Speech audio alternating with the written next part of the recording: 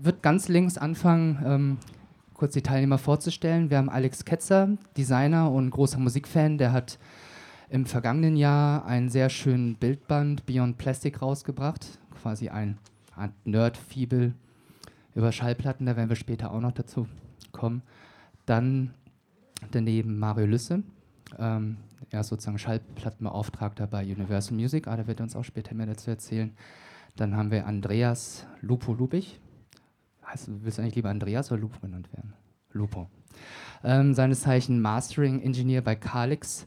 Und für die, die noch nicht wissen, was genau der Mastering-Prozess, ein sehr wichtiger Prozess bei der Musikproduktion darstellt, was das genau ist, wird er uns dann auch erklären. Und dann haben wir hier noch Peter Armster, seines Zeichens A&R und Labelmanager bei Word & Sound, einem recht großen Vertrieb, der gerade in der vor allen Dingen elektronischen Tanzmusik, Techno-House unterwegs ist. Ich würde eine kurze Eingangsfrage stellen an euch alle, die könnt ihr Reihe um beantworten. Wie ist sozusagen euer Verhältnis zum Vinyl? Welche Rolle spielt die Schallplatte momentan in eurem Berufs- wie auch Privatleben? Und danach können wir dann dahin gehen, was hat es mit dem Hype zu tun? Fangen wir mit Alex an, am besten kurz. Ja, erstmal hallo, schön, dass ich hier sein darf. Privat ist die Platte für mich wahrscheinlich wie jeden, der hier sitzt, einfach so ein, ich höre meine Musik auf Schallplatte, ich kaufe Schallplatten, weil sie gut aussehen, weil sie gut klingen und weil ich mich immer an die Momente erinnere, wo ich sie gekauft habe oder wann ich sie gespielt habe. Das hat ein MP3 nicht. Und beruflich habe ich es insofern damit zu tun, dass ich Schallplattencover gestalte für verschiedene Labels und da auch immer irgendwie auf der Suche bin nach was Besonderem, wie man das irgendwie mal anders machen kann oder wie man die Verpackung gestalten kann oder wie man die Platte an sich auch gestaltet. Ja, und ansonsten bin ich schon ein großer Vinyl-Fan, hat lange pausiert, aber seit 5 Jahren bin ich wieder quasi aktiv auf der Platte. So. Mario, bist du auch auf Platte? Ja, auch hallo von meiner Seite, schön, dass ich hier bin. Beruflich habe ich mit Vinyl in erster Linie dadurch zu tun, dass ich Plattenläden betreue für Universal, die natürlich in erster Linie Schallplatten verkaufen, mich um den Record Store Day kümmere, aber auch was die Vinyl-Koordination angeht, Ansprechpartner bin. Privat, und daraus ist das Berufliche dann erwachsen, bin ich extrem an der Nadel, hatte einen Plattenladen relativ lang, kaufe seitdem ich denken kann eigentlich nur Schallplatten und habe da auch nie Zweifel dran gehabt. Wie sieht so ein Alltag im Bereich Vinyl bei einem großen Label wie Universal aus? Also vermutlich auch nicht groß anders als bei der CD. Also es ist so, dass in meinem Alltag es so aussieht, dass ich wahnsinnig viel quatschen muss.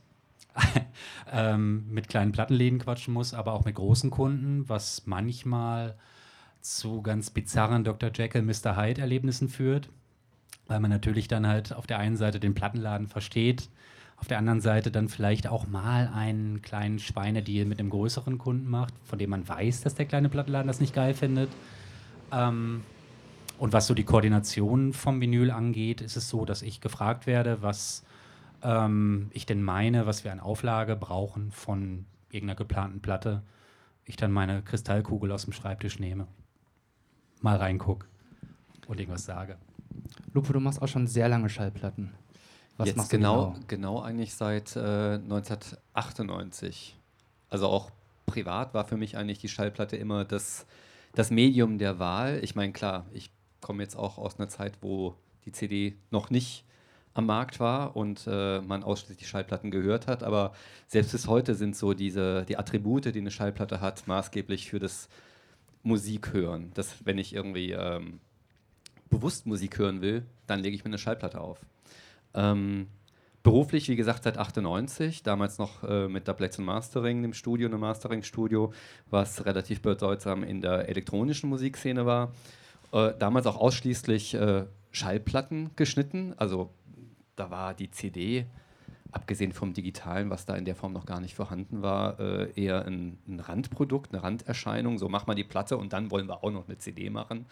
Das lief aber dann so nebenher. Das ist heutzutage natürlich schon umgedreht geworden, so nicht mehr CD, natürlich dann die Digitalfiles für die digitale Distribution. Aber selbst Vinyl ist auch jetzt immer noch, würde ich sagen, mehr als 50, ja, annähernd 70% meiner Arbeit macht es aus. Ja. Könntest du für einen Außenstehenden kurz erklären, was ein Mastering-Ingenieur eigentlich macht? Also worum geht es da? Das Mastering ist eigentlich der letzte ästhetisch und technische Schritt vor der Veröffentlichung eines Musikstückes. Es gibt da verschiedene Ansatzpunkte. Zum einen geht es darum, natürlich irgendwie das war früher, was man einfach als Transfer bezeichnet hat, einen Mix, eine fertige Aufnahme so auf das Medium Schallplatte zu übertragen, dass es genauso klingt, wie es gedacht war. Nun war es mit der Entwicklung auf der digitalen Seite, dass Leute immer mehr selber produzieren konnten und damit auch irgendwie ein professionell trainierter Toningenieur auf Seiten der Aufnahme weggefallen ist es im Mastering immer weiter so geworden, dass man da eigentlich versucht, den Sound zu erzielen, den der Track letztendlich haben soll. Und dann noch im Anschluss daran, das natürlich so auf die Platte rüberzubringen. Das Mastering als solches, so wie wir es kennen, kommt eigentlich ursprünglich aus den USA, also mit dem Einzug der 12-Inch Maxi, der Super Sound Single und wie sie damals alle hießen von den verschiedenen Majors, wo es einfach nur darum ging, irgendwie gewisse Edits so aufzublasen, dass die halt dann in den Clubs richtig fett klingen, richtig gut klingen. Aber wie gesagt, also ein Hauptaugenmerk im Mastering geht eigentlich darum, dem Stück Musik das zu verleihen, was es eigentlich von Seiten des Künstlers haben sollte und das dann eben auch so auf das Medium zu übertragen. Peter, welche Rolle spielt die Schallplatte in deinem Leben? Ich bin klassisch in den 90ern in einem Schallplattenladen sozialisiert worden. Das heißt, ich habe da gestanden und Platten verkauft, nachdem ich vorher, ich weiß es nicht, sehr viele Jahre lang bei Woolworth meine 12 Inches gekauft habe. Irgendwann hat mich das Ganze sehr interessiert und ich fand die wöchentlichen Ausflüge zum Vertrieb, um einzukaufen, weit interessanter, als hinter der Theke zu stehen und zu sagen, so, wow, das gibt es diese Woche Neues. Was macht ein Vertrieb genau? Der Vertrieb ist eigentlich die Schnittstelle zwischen Label und Laden. Das heißt, der Vertrieb signed Labels und vertreibt deren Produkte, in Anführungszeichen. Und sorgt dafür oder beziehungsweise versucht sein Bestes, in die entsprechenden Plattenläden zu kommen. Das gelingt manchmal besser, manchmal schlechter, liegt aber in der Regel selten am Vertrieb selbst. Gut.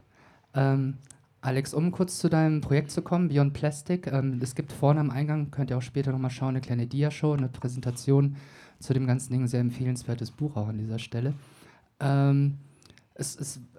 Ich habe im letzten Jahr dieses Buch gelesen und habe mir gedacht, wie wahnsinnig muss jemand sein, ja, also wirklich in Eigenregie mit dem Auto quer durch Deutschland zu fahren und die Welt des Vinyls quasi abzubilden. Was hat dich da geritten, ganz salopp gesagt, und was hast du dabei gelernt bei dieser Arbeit? Also normalerweise mache ich halt auch Magazine und Bücher in meinem Beruf und da kriegt man halt eine Aufgabe und muss die halt dementsprechend abliefern und ab und zu habe ich einfach das Gefühl, dass ich was Eigenes machen möchte und was Eigenes machen will.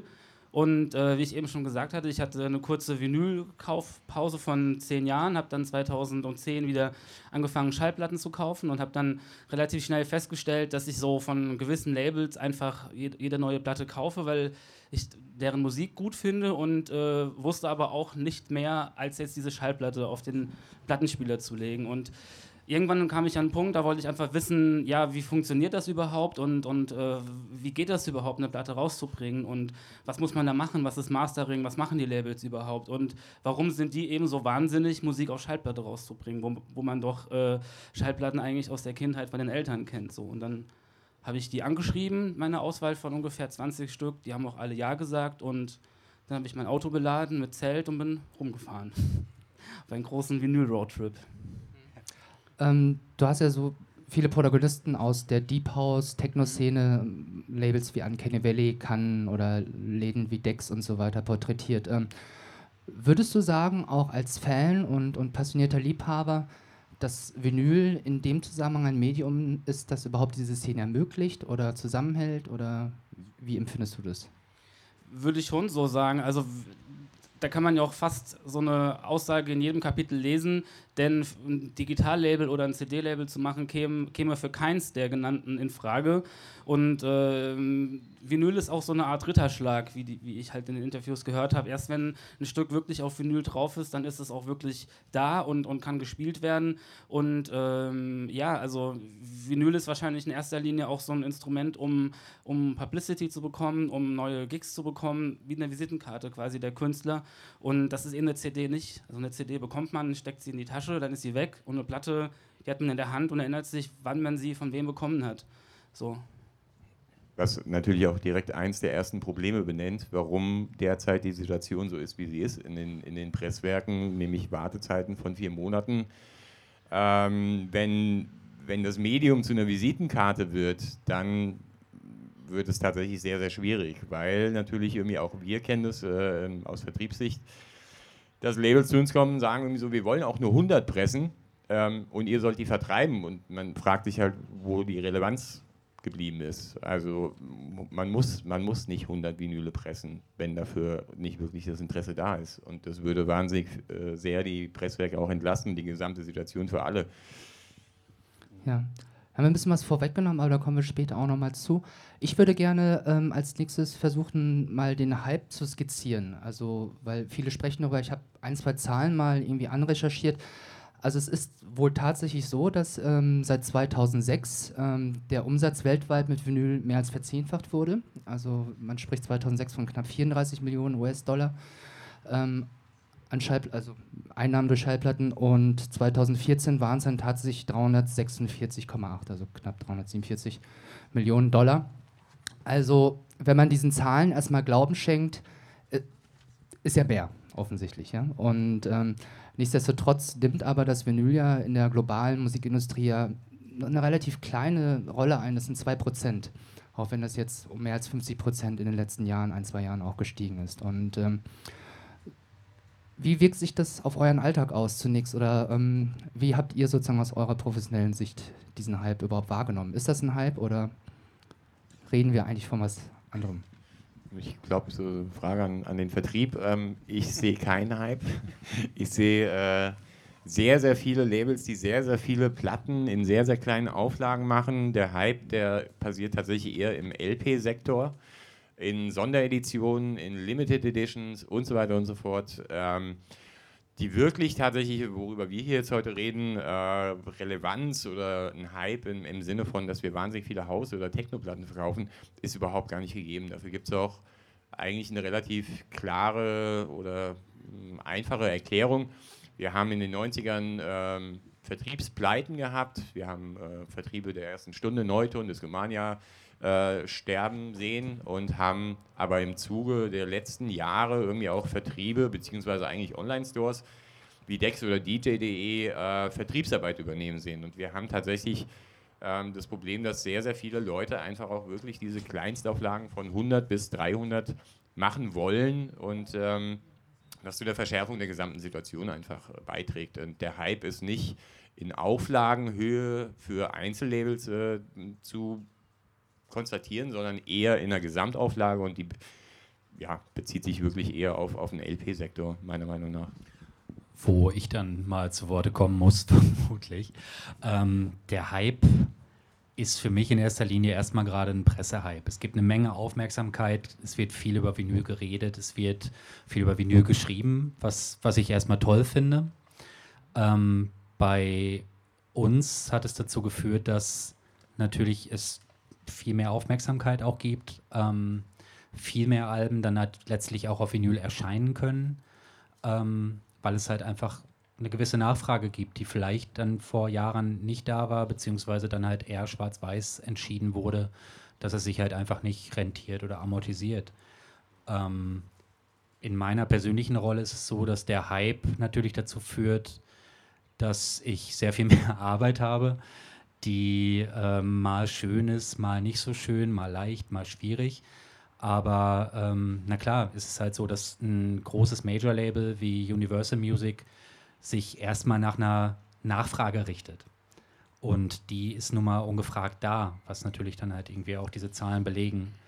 Und insofern spüre ich natürlich schon, dass sich da im Vergleich zu vor, ich bin jetzt seit 6,5 Jahren ungefähr dort, doch einiges getan hat. Wie erklärt ihr euch die gestiegene Nachfrage? Gibt es da Gründe für? Mögen Leute kein YouTube mehr? Sind es alte Menschen, die Reissues kaufen? Das wird natürlich auch noch ein Thema gleich sein. Aber woher kommt sozusagen das neue Interesse? Ich kann es einfach nur aus meiner persönlichen Sicht versuchen zu erklären. Die Frage ist super interessant. Ich vermute, dass es natürlich mit der veränderten Rezeption zu tun hat, dass es natürlich mit gewisser Flüchtigkeit zu tun hat, Informationsoverkill, Schnelligkeit und dass natürlich dann vielleicht der Sinn dann nach ein bisschen, blödes Wort, aber Entschleunigung steht, nach etwas Greifbarem, nach Haptik, nach etwas, was man, das kenne ich selber, das kennt wahrscheinlich jeder, in der Tüte vielleicht nach Hause tragen kann und das ist natürlich eine Sache, die vielleicht auch dann erst wieder mehr bewusst wird, wenn an anderen Stellen es einfach fehlt und man vielleicht sieht, dass der Soundcloud-Stream zwar praktisch ist und vielleicht für zwischendurch halt sich auch wunderbar eignet, aber man zu Hause vielleicht doch ein bisschen bewusster irgendwas machen möchte. Also ich würd da noch ergänzen.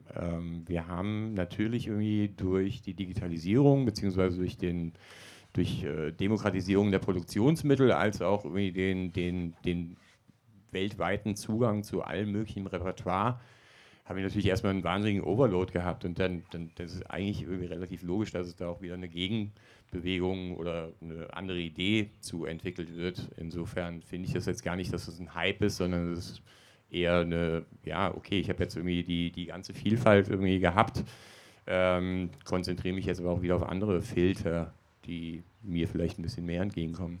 Ich würde gerne was einschieben, wenn ich darf. Also du hast eben, Peter, gesagt, dass das Probleme mit der kleinen Auflage ein Problem ist, dass Leute eben hunderte Auflagen wollen, aber gerade die kleinen Labels, das ist auch eine Geldfrage. Also da ist eben nicht das Budget da und vielleicht auch nicht die Zielgruppe da, Auflagen halt in größeren Auflagen zu verkaufen, oder? Das ist leider ein wahnsinniger Denkfehler dabei, oder nicht Denkfehler, Entschuldigung, aber es gibt in der Kalkulation, das kann Lupo vielleicht auch gleich nochmal ein bisschen beleuchten, wir haben Vorproduktionskosten. Bevor überhaupt Vinyl gepresst werden kann, stehen diverse Schritte. Und das ist tatsächlich Lupo mit seinem Mastering. Und wir haben eine Galvanik. Das heißt, bevor überhaupt auch nur eine erste Vinyl gepresst ist, könnt ihr so ungefähr mit knapp 400 bis 500 € auf der Uhr rechnen. Und da ist noch nicht eine Platte verkauft worden, geschweige denn gepresst worden. Das heißt, wenn man im Grunde genommen, und diese Kalkulation hat sich auch nicht seit den 90ern großartig geändert, wir haben der Break-Even von der Platte, wenn ihr eure Platten ausverkauft und ihr habt 300 gepresst, ja, der ist eigentlich nicht erreichbar. Der liegt irgendwo zwischen 300 bis 500, es sei denn, euer Vertrieb kommt an und sagt euch, er zahlt euch 5 € pro Platte. Was dazu führt, dass dieses Problem eigentlich in die Shops verlagert wird. Weil dann steht eure Platte in den Läden und zu einem eigentlich komischen Preis verglichen mit anderen. Das heißt, im Grunde genommen, Vinylauflagen haben sich früher wie auch heute noch nie gerechnet, wenn sie unter den 500 geblieben sind. Ich verstehe völlig, was du sagst zu mir. Es gibt Labels, die sagen einfach, ich mache es, weil ich Bock drauf habe. Die tragen das Risiko auch, die sagen, es ist mir egal, wenn ich dabei Geld drauflege. Und das kann ich total nachvollziehen, weil es meistens aus einer Relevanz geboren ist. Wenn aber die Relevanz fehlt, dann sage ich zum Beispiel als Vertrieb auch gerne, ich will das nicht machen, weil ich brauche niemanden mehr, der irgendwie noch eine neue Visitenkarte haben will für seinen Artist, was man leider auch sagen muss, es gibt genug Labels, die einfach sagen, ich will mein Digitalbusiness und wenn der Artist unbedingt Vinyl will, dann gebe ich ihm halt sein Vinyl. Das ist aber nicht, das kann nicht unser Business sein, ehrlich gesagt.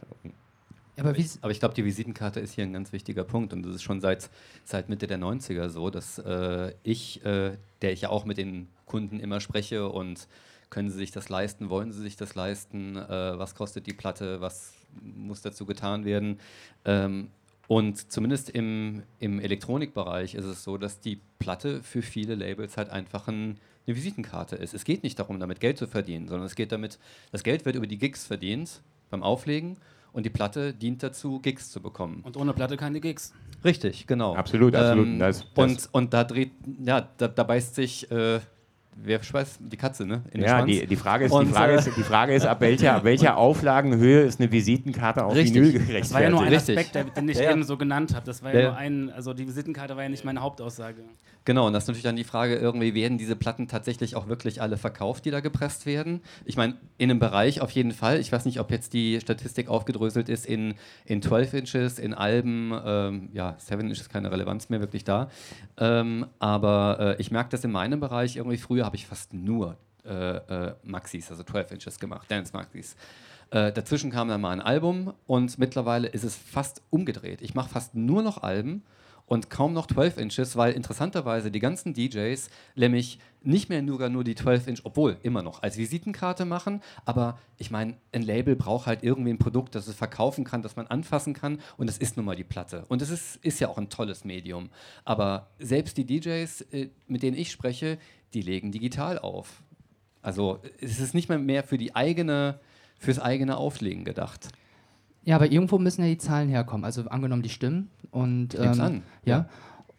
Also wenn wir jetzt von dem Standpunkt ausgehen, den du gerade skizziert hast, also gerade jetzt in diesem Techno-House-Kontext und da macht jeder nur 300er Auflagen und eigentlich sind alle irgendwie relativ am Limit und keiner kann ernsthaft Geld verdienen und keiner fängt auch an, jetzt mehr Platten zu pressen. Auf einmal haben wir trotzdem 10-faches Volumen. Das kann doch nicht nur das Major übernommen haben. Klar, das das ist auch diese Demokratisierung der Musikproduktion und in der Musikindustrie. Du brauchst ja heute auch nicht mehr in Labels. Du machst heute Abend, irgendjemand, der hier sitzt, macht gerade auf seinem iPhone einen Track irgendwie und morgen ist er beim Mastering-Studio oder nicht mal direkt irgendwie zum Schneiden einfach nur, zum Presswerk. Und mittlerweile dann in 16 Wochen haben wir dann vielleicht mal eine Testpressung. Ich würde ergänzen. Ja. Wir haben tatsächlich das Problem, dass angesichts dessen, dass sehr, sehr viel Vinylverkauf auch bei den Mail-Order-Stores stattgefunden hat und Plattenläden an sich eigentlich eine Relevanz verloren hatten, erstmal. Die ist jetzt in den letzten 3 Jahren wieder zurückgekommen. Wir haben hier in Berlin, sind wir wahrscheinlich in der größten Vinylblase überhaupt. Wir haben zig Plattenläden auf zig Sachen spezialisiert. Wir haben Second-Hand-Stores. Wir sind wirklich wahnsinnig gut bedient. Das kann man für viele Leute ist der Online-Zugang der eigentliche Zugang. Das heißt, sie müssen ihre Platten bei Dex, DJ, Juno, whatever bestellen.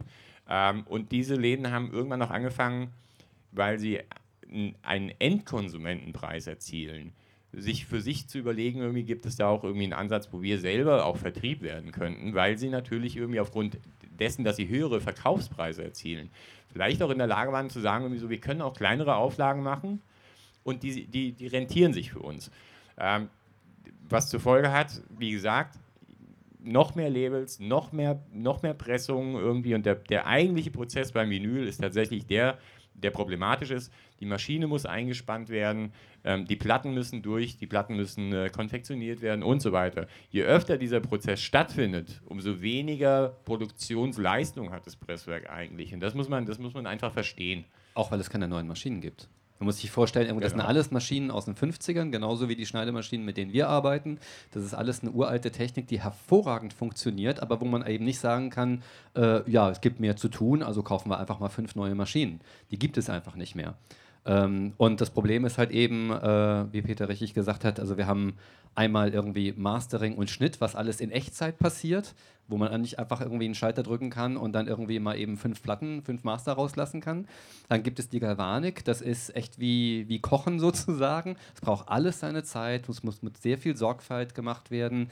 Dann gibt es vielleicht sogar noch ein Problem, muss vielleicht eine Platte neu geschnitten werden, weil irgendwas schiefgelaufen ist in dem ganzen Prozess. Dann entstehen in der Galvanik die Stamper, die halt in die Maschine eingespannt werden. Das ist auch irgendwie viel Zeit, die dafür drauf gibt. Dann werden Testpressungen gemacht, die zum Label oder zum Künstler, zum Kunden zurückgehen, die er dann erstmal sozusagen frei hören muss, also erstmal hören muss, ob da irgendwelche Fehler dran sind. Allein dieser Schritt, die Testpressungen zu machen, damit ist eine Maschine erstmal für 1 Stunde, 2 belegt. Und das irgendwie bei so und so vielen Kunden und da ist noch gar keine Auflage gepresst. Und da würde ich ganz kurz einhaken. Ja. Mittlerweile ist die Situation in den Presswerken tatsächlich so, dass die Ansage meistens ist, ja, braucht ihr Testpressung oder wollt ihr gleich die fertige Auflage pressen? Und die meisten Labels oder sehr viele Labels sagen mittlerweile, okay, wir wollen die Sache schnell raus haben, wir verzichten auf die Testpressung. Das heißt, wir haben eigentlich bei einem Medium, wo die Qualität oder das audiophile Erleben, Hören, whatever im Vordergrund steht, haben wir eigentlich eine Reduktion dessen, was die Qualität ausmacht. Das heißt, irgendwie, wir haben durch die Verschärfung in den Presswerken das Problem, dass die Leute sagen, ich verzichte auf die Testpressung. Das heißt, ich nehme in Kauf, dass irgendwas vielleicht schiefgegangen ist bei der Pressung. Hauptsache, wir haben die fertige Auflage in 3 Monaten da. Also mittlerweile, wenn uns Labels anschreiben, mache ich schon so Witzchen irgendwie und sage, naja, also ihr könnt ja sowieso nur noch zwei Platten pro Jahr releasen, irgendwie, das haben die Presswerke jetzt so entschieden. Und manche antworten tatsächlich auch ernsthaft und sagen, was? Echt? Das ist leider tatsächlich die Situation. Zum Thema ohne Testpressung möchte ich noch was selber für mich was sagen, weil das Problem ist mit der Testpressung, sie heißt nicht umsonst Testpressung, weil man eben die Pressung damit testet, die ganze Produktion damit auf Fehlerfreiheit testet. Das beinhaltet meinen Schritt, den Schnitt des Mastercuts, oder indem ich das eigentliche Master schneide.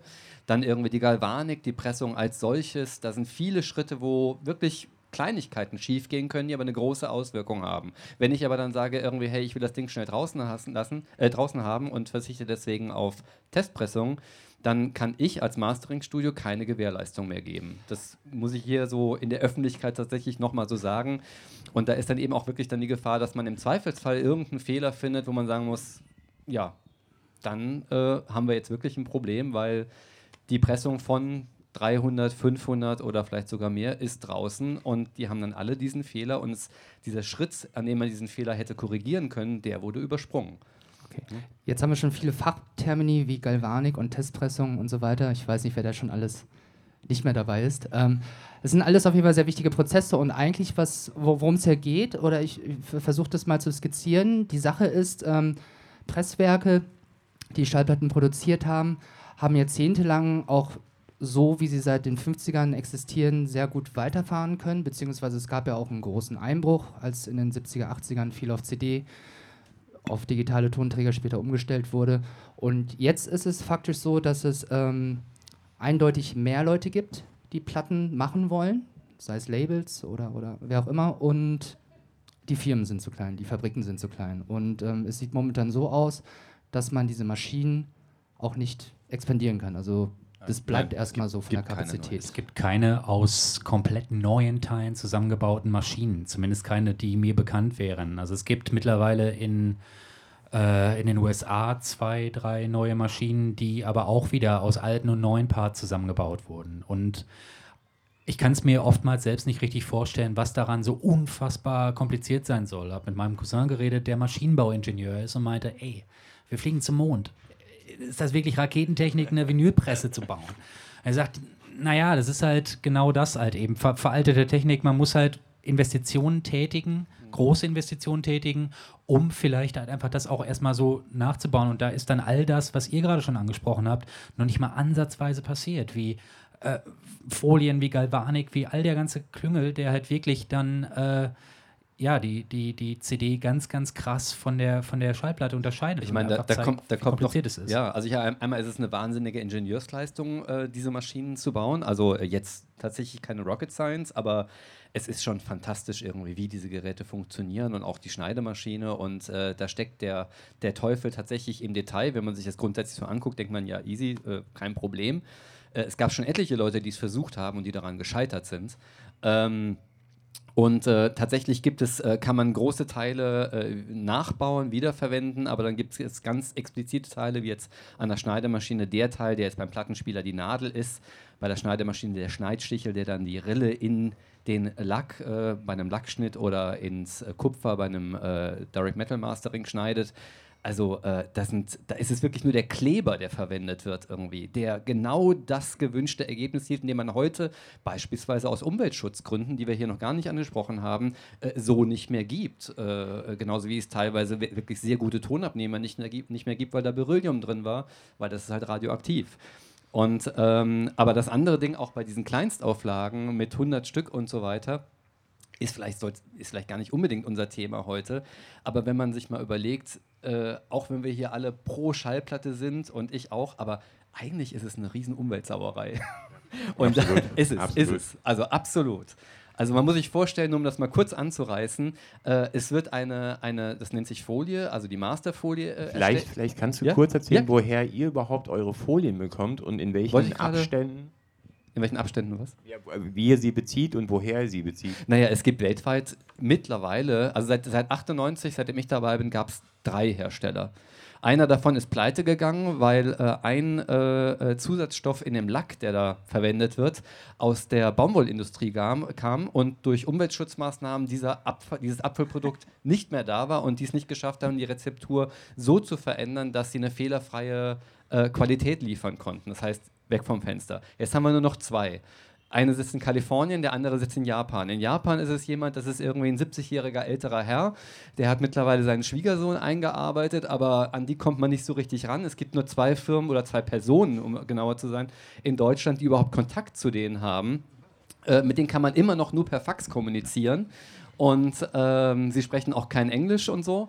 Das ist ja schon eine geile Geschichte. Es ist großartig, wir haben eben gerade am Tisch drüber gesprochen. Wenn ich mir vorstelle, dass da irgend so ein japanischer Opa, so Mr. Miyagi-mäßig in seiner Garage sitzt und diese Mastering-Folien herstellt, als einer von 2 oder 3. Aber man muss sich vorstellen, dass dieses ganze Business, über das wir reden und hier diese Werte, die da mittlerweile auch geschaffen werden und das, woran Presswerke verdienen und so weiter, eine ganze Verwertungskette, das ist letztlich von einer Firma und einer Person abhängig, zumindest wenn es um Lackfolien geht. Dann gibt es noch ein paar DMM, also diese Kupfermatrizen, die hergestellt werden, aber die sind mittlerweile fast nicht mehr wirklich relevant, also sind zu wenig Leute, die damit arbeiten. Aber jetzt muss man sich vorstellen, so eine Mastering-Folie besteht aus einem wirklich eine Aluminiumscheibe, wo sehr viel Energie reinfließt, also erstmal Alu als Metall, was sowieso schon sehr energieintensiv ist, dann wird das mehrmals gebacken und so weiter und gepresst, damit es ganz flach ist, dann haben wir diesen Lack, ich meine, Lack ist nichts anderes als Lack, also Chemie. Dann wird das Ding aus Japan und USA in die ganze Welt verschifft. Also den CO2-Fußabdruck, den muss man sich mal angucken. Dann wird es irgendwie aus den verschiedenen Presswerken aus den verschiedenen Studios in die Presswerke verschickt. Der gleiche Wahnsinn eigentlich, um dann dort in der Galvanik wieder chemisch behandelt zu werden, um dann auf den Schrott zu landen. Dann ist nämlich Sondermüll mit dem Lack und dem Alu. Also ihr seht, wir arbeiten sehr hart dran, den Vinyl halt. Ja, Kauft kein Vinyl. Es ist einfach so, dass man sich das auch mal vor Augen halten sollte. Ja. Auch mal. Nichtsdestotrotz, geniales Medium. Ja. Kann man sich so Relationen schaffen? Wir reden immer so von 100er, 300er, 500er Auflagen. Wenn jetzt aber Rolling Stones irgendeine Reissue haben oder keine Ahnung, irgendeine Jubiläumsbox bei Universal, von was für Auflagen sprechen wir da ungefähr?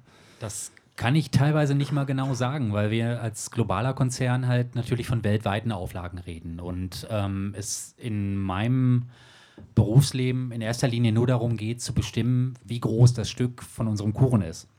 Und da reden wir auch natürlich teilweise über Auflagen um die 500. Bei den Stones ist die Erstauflage von der jüngst erschienenen Sticky Fingers 3000 gewesen. Und es gab dann noch, also das war eine Doppel-LP mit diesem, weiß nicht, wer das Label, das Album kennt. Das kam im Original mit so einem Reißverschluss. Das war dann die Doppel-Vinyl-Version. Und dann gab es noch eine etwas reduzierte Einfach-LP. Die haben wir, glaube ich, 1500 Mal gemacht. So. Die Doppel-LP ist jetzt ausverkauft. Und da fangen die Probleme dann für uns erst so richtig an. Die Erstauflage zu bekommen und vielleicht auch einigermaßen pünktlich zur CD-Veröffentlichung zu bekommen, was natürlich unser Ziel ist schon schwierig genug. Wenn wir dann erstmal ausverkauft sind, kann es teilweise wirklich, und das hatten wir ja eben auch schon, Monate dauern, bis wir Nachschub kriegen. Dann kann der Drops teilweise schon wieder gelutscht sein und die Leute haben keinen Bock mehr drauf. Ja, da sprechen wir ein Problem an, das ja schon eingangs angedeutet wurde, die ewig langen Laufzeiten oder Vorlaufzeiten. Und das führt ja dazu, dass selbst Universal anscheinend Releases nicht planen kann für so kleine House-Techno-Labels, die natürlich noch in viel kürzeren Zyklen sozusagen veröffentlichen. Es ist ja teilweise dann unmöglich, noch irgendwie ein Business zu betreiben. Wir haben, glaube ich, auch ein paar Labelbetreiber hier und Die Frage ist überhaupt dieser Mechanismus, den man so kennt, ich bringe eine Platte raus, dann wird sie bei Groove Resident Advisor besprochen, dann gibt es halt die Promotion und dann kann ich die nächste Platte machen. Wie wird damit gerade verfahren? Also ich würde da gern als erstes zu der Frage der Relevanz irgendwie zurückkehren. Wir haben, wenn man jetzt einfach mal zurückgeht, sagt, Platten veröffentlichen hieß früher, dass man ein Label brauchte, also um seine Musik zu veröffentlichen. Mittlerweile kann ich meine Musik veröffentlichen, wo ich will und wann ich will, wie ich will. Das sollte man eigentlich mal zugrunde legen. Ich wundere mich ehrlich gesagt ein bisschen, dass das noch nicht dermaßen hinterfragt wird, wie es eigentlich möglich wäre. Im Grunde genommen, was du meinst jetzt, dass es eigentlich gar kein Label mehr braucht? Richtig, ja. Richtig. Ich bräuchte kein Label mehr. Ich könnte tatsächlich irgendwie in der Form Musik veröffentlichen, wenn es mir nur rein ums Veröffentlichen gehen würde, wie ich möchte. Insofern wundert mich immer noch so ein bisschen, dass diese Abhängigkeit zu einem Label besteht oder dieser Wunsch nach Zusammenarbeit, weil im Grunde genommen ist zumindest wäre das mein Anliegen als Musiker, wäre die Veröffentlichung an sich. In dem Moment, wo ich ein Stück fertig habe und das entlassen möchte, dann entlasse ich das. Manche möchten halt unter einer bestimmten, also ich gehe da total mit dir, ja. Manche möchten halt unter einer bestimmten Marke absolut. Darum geht's. Und manche möchten, dass das Produkt natürlich oder die Platte eine gewisse Aufmerksamkeit bekommt. Ja, natürlich, klar. Das ist völlig gegeben irgendwie. Es gibt mittlerweile auch die umgekehrten Fälle, wo Sachen einfach irgendwie veröffentlicht werden und danach erst bei Plattenfirmen landen. Insofern hat ja dieser Prozess, der hat schon stattgefunden. Um zurückzukommen auf die Frage, bei uns ist es so, die Platten gehen bei uns in den Vorverkauf. Das heißt, wir versuchen eine Tendenz aus dem Handel, aus dem weltweiten Vertriebsnetz zu bekommen, versuchen eine Auflage zu definieren, was wirklich sehr schwierig ist, weil in der Regel sich eigentlich alle daran gewöhnt haben, zu sagen, ja, gib mir mal so irgendwas so, ja, nicht so viel Risiko und wenn dann irgendwie, dann pressen wir nach und dann bestellen wir nach. Das heißt, das führt dazu, dass wir eigentlich irgendwie auch, das ist in den Presswerken, auch in den Preislisten der Presswerken haben wir das erfahren, dass je kleiner die Auflage, umso höher der Preis. Führt uns wieder dazu, dass wir eigentlich das, was wir wollten, nämlich, dass wir einen Vorverkauf anfangen und sagen, wir wollen euch Risiko abnehmen, wir wollen irgendwie eine Tendenz aus dem Handel haben, das ist komplett ad absurdum geführt. Wir haben mittlerweile den Punkt, dass wir wieder ins Risiko gehen müssen. Das macht einerseits den Job wahnsinnig spannend wieder, weil man einfach auch sich für Musik committen muss und sagen muss irgendwie so, da glaube ich dran, da habe ich Bock drauf, das will ich machen, die muss raus, die ist geil. Und ab dem Moment wird es für uns Gott sei Dank endlich wieder auch spaßig, nach eigentlich relativ vielen Jahren der Dürre, wo wir sagen irgendwie so, Gott, hoffentlich kommt nächste Woche nicht wieder ein Plattenladen und sagt, er kann seine Rechnung nicht bezahlen. Also das, was Lupo gerade beschrieben hat, führt ja eigentlich dahingehend, so wie wenn ich mir das Bild nicht vorstelle, wir haben so einen Schnellkochtopf, der ist gerade mit relativ viel Hochdruck auf der Kochplatte und wenn irgendwann der japanische Masterfolienschneider vielleicht dann doch lieber Modellflugzeuge bauen will, kann das ganze Ding in die Luft gehen. Ist das richtig? Wir haben ja zum Glück den Oscar hier von Handle with Care, jemand von der herstellenden Zunft. Und vielleicht magst du dir kurz ein Mikro nehmen und mal die Sachlage aus deiner Situation mal erläutern. Hallo, Oscar, Handle with Care in Berlin. Wir arbeiten mit diversen Presswerken zusammen, MPO, Optimal und Pallas. Für mich stellt sich das, was den Vinyl-Hype angeht, einfach momentan so dar, dass wir sehr viel Kleinstauflagen haben von unwahrscheinlich vielen Leuten, die zum ersten Mal ihr Vinyl rausbringen. Teilweise sind es irgendwelche Modegeschäfte, die dann PR-mäßig irgendwelche Kleinstauflagen machen oder ja, einfach sehr viele Leute, die zum ersten Mal Vinyl überhaupt behandeln, das Thema. Und ja, also ich stelle einfach fest, dass das einfach so, also ich meine, ich habe jetzt, glaube ich, in relativ kurzer Zeit so viele Neukunden gehabt, den ich allen erstmal irgendwie in den Prozess reinbringen muss. Und ja, also ich muss feststellen, also diese ganzen Kleinstauflagen macht ein riesen Volumen aus. Und ich glaube auch, dass es für die Presswerke extrem schwierig ist, diesen ganzen Prozess mit Galvanik und so weiter Die ja. Presswerke bevorzugen immer einen Kunden, der sagt irgendwie, wir machen hier irgendwie eine 10.000er Auflage, das heißt nur einmal Galvanik, einmal die Maschine einrichten, durchlaufen lassen. Hand aufhalten. Wir können da ja durchaus mal irgendwie ganz kurz so ein Szenario skizzieren. Das heißt nämlich, dass Presswerke teilweise auch anfangen, irgendwie diese Kleinstauflagen oder Kunden, die irgendwie direkte Kunden der Presswerke waren, abzulehnen und zu sagen oder auch abzuschrecken mit teilweise 4- bis 5-monatigen Produktionszeiten. Da fragt man sich natürlich als Label, sorry, irgendwie meine Idee war, Musik zu veröffentlichen und nicht irgendwie zweimal im Jahr mich so einem Produktionsprozess irgendwie zu unterwerfen. Das ist durchaus mittlerweile der Fall. Also wir haben so eine Verknappung, dass es für Leute, die Vinyl machen wollen, tatsächlich schwer geworden ist, das umzusetzen. Also die Lösung jetzt auch in meiner Rücksprache mit Presswerken, aber ich meine, das betrifft auch meine eigene Arbeit, ist eigentlich immer wirklich Planung. Wirklich so weit wie möglich im Voraus planen. Also ich arbeite mit Slots, also wenn jetzt jemand kommt, irgendwie, ich habe heute einen Track fertig und wir wollen es gerne nächste Woche machen irgendwie. Ja, das geht natürlich nicht, weil da sind noch irgendwie 30 andere Leute, die auch ihren Track fertig haben und die schon irgendwie vor 3 Monaten angefragt haben. Und im Presswerk ist es noch viel frappierender, die Situation, weil die natürlich auch ihre Slots haben und zum Beispiel auch große Unternehmen natürlich dann dementsprechend große Slots haben. Was ja auch total legitim und richtig ist, weil jeder guckt irgendwie, wie er seine Produktion da eintakten kann. Und da kommen wir wieder auch ein bisschen zu dem Qualitätsproblem dann letztlich, zu dem zumindest möglichen, dass wenn nämlich zum Beispiel irgendwie ein Kunde zu mir kommt irgendwie und die Platte ist geschnitten, dann geht die raus ans Presswerk und dann so, dann sage ich dem Presswerk mal Bescheid. Dann sagt das Presswerk, ja, wie jetzt, haben wir hier deine Platte, aber also die liegt dann jetzt erstmal irgendwie 2 Wochen, 3 Wochen, 6 Wochen rum. Und da das aber ein Produkt ist, irgendwie, der sich in dieser Zeit verändert, das ist ich habe schon gesagt, eine Lackoberfläche, die wird durch den Schnitt geöffnet und verändert sich dadurch. Und die muss eigentlich im besten Fall innerhalb von 72 Stunden, aber maximal innerhalb 2 Wochen, muss die verarbeitet werden. Ansonsten wird das Produkt nicht mehr so gut, wie es sein könnte. Dann kommt nachher dann eben, und dann kommt noch das Ding mit keine Testpressung, weil wir haben schon so lange gewartet und dann knistert die Platte. Und dann wundern sich alle. Und das sind halt eben so diese Schritte und die Lösung, die Schritte, die Probleme.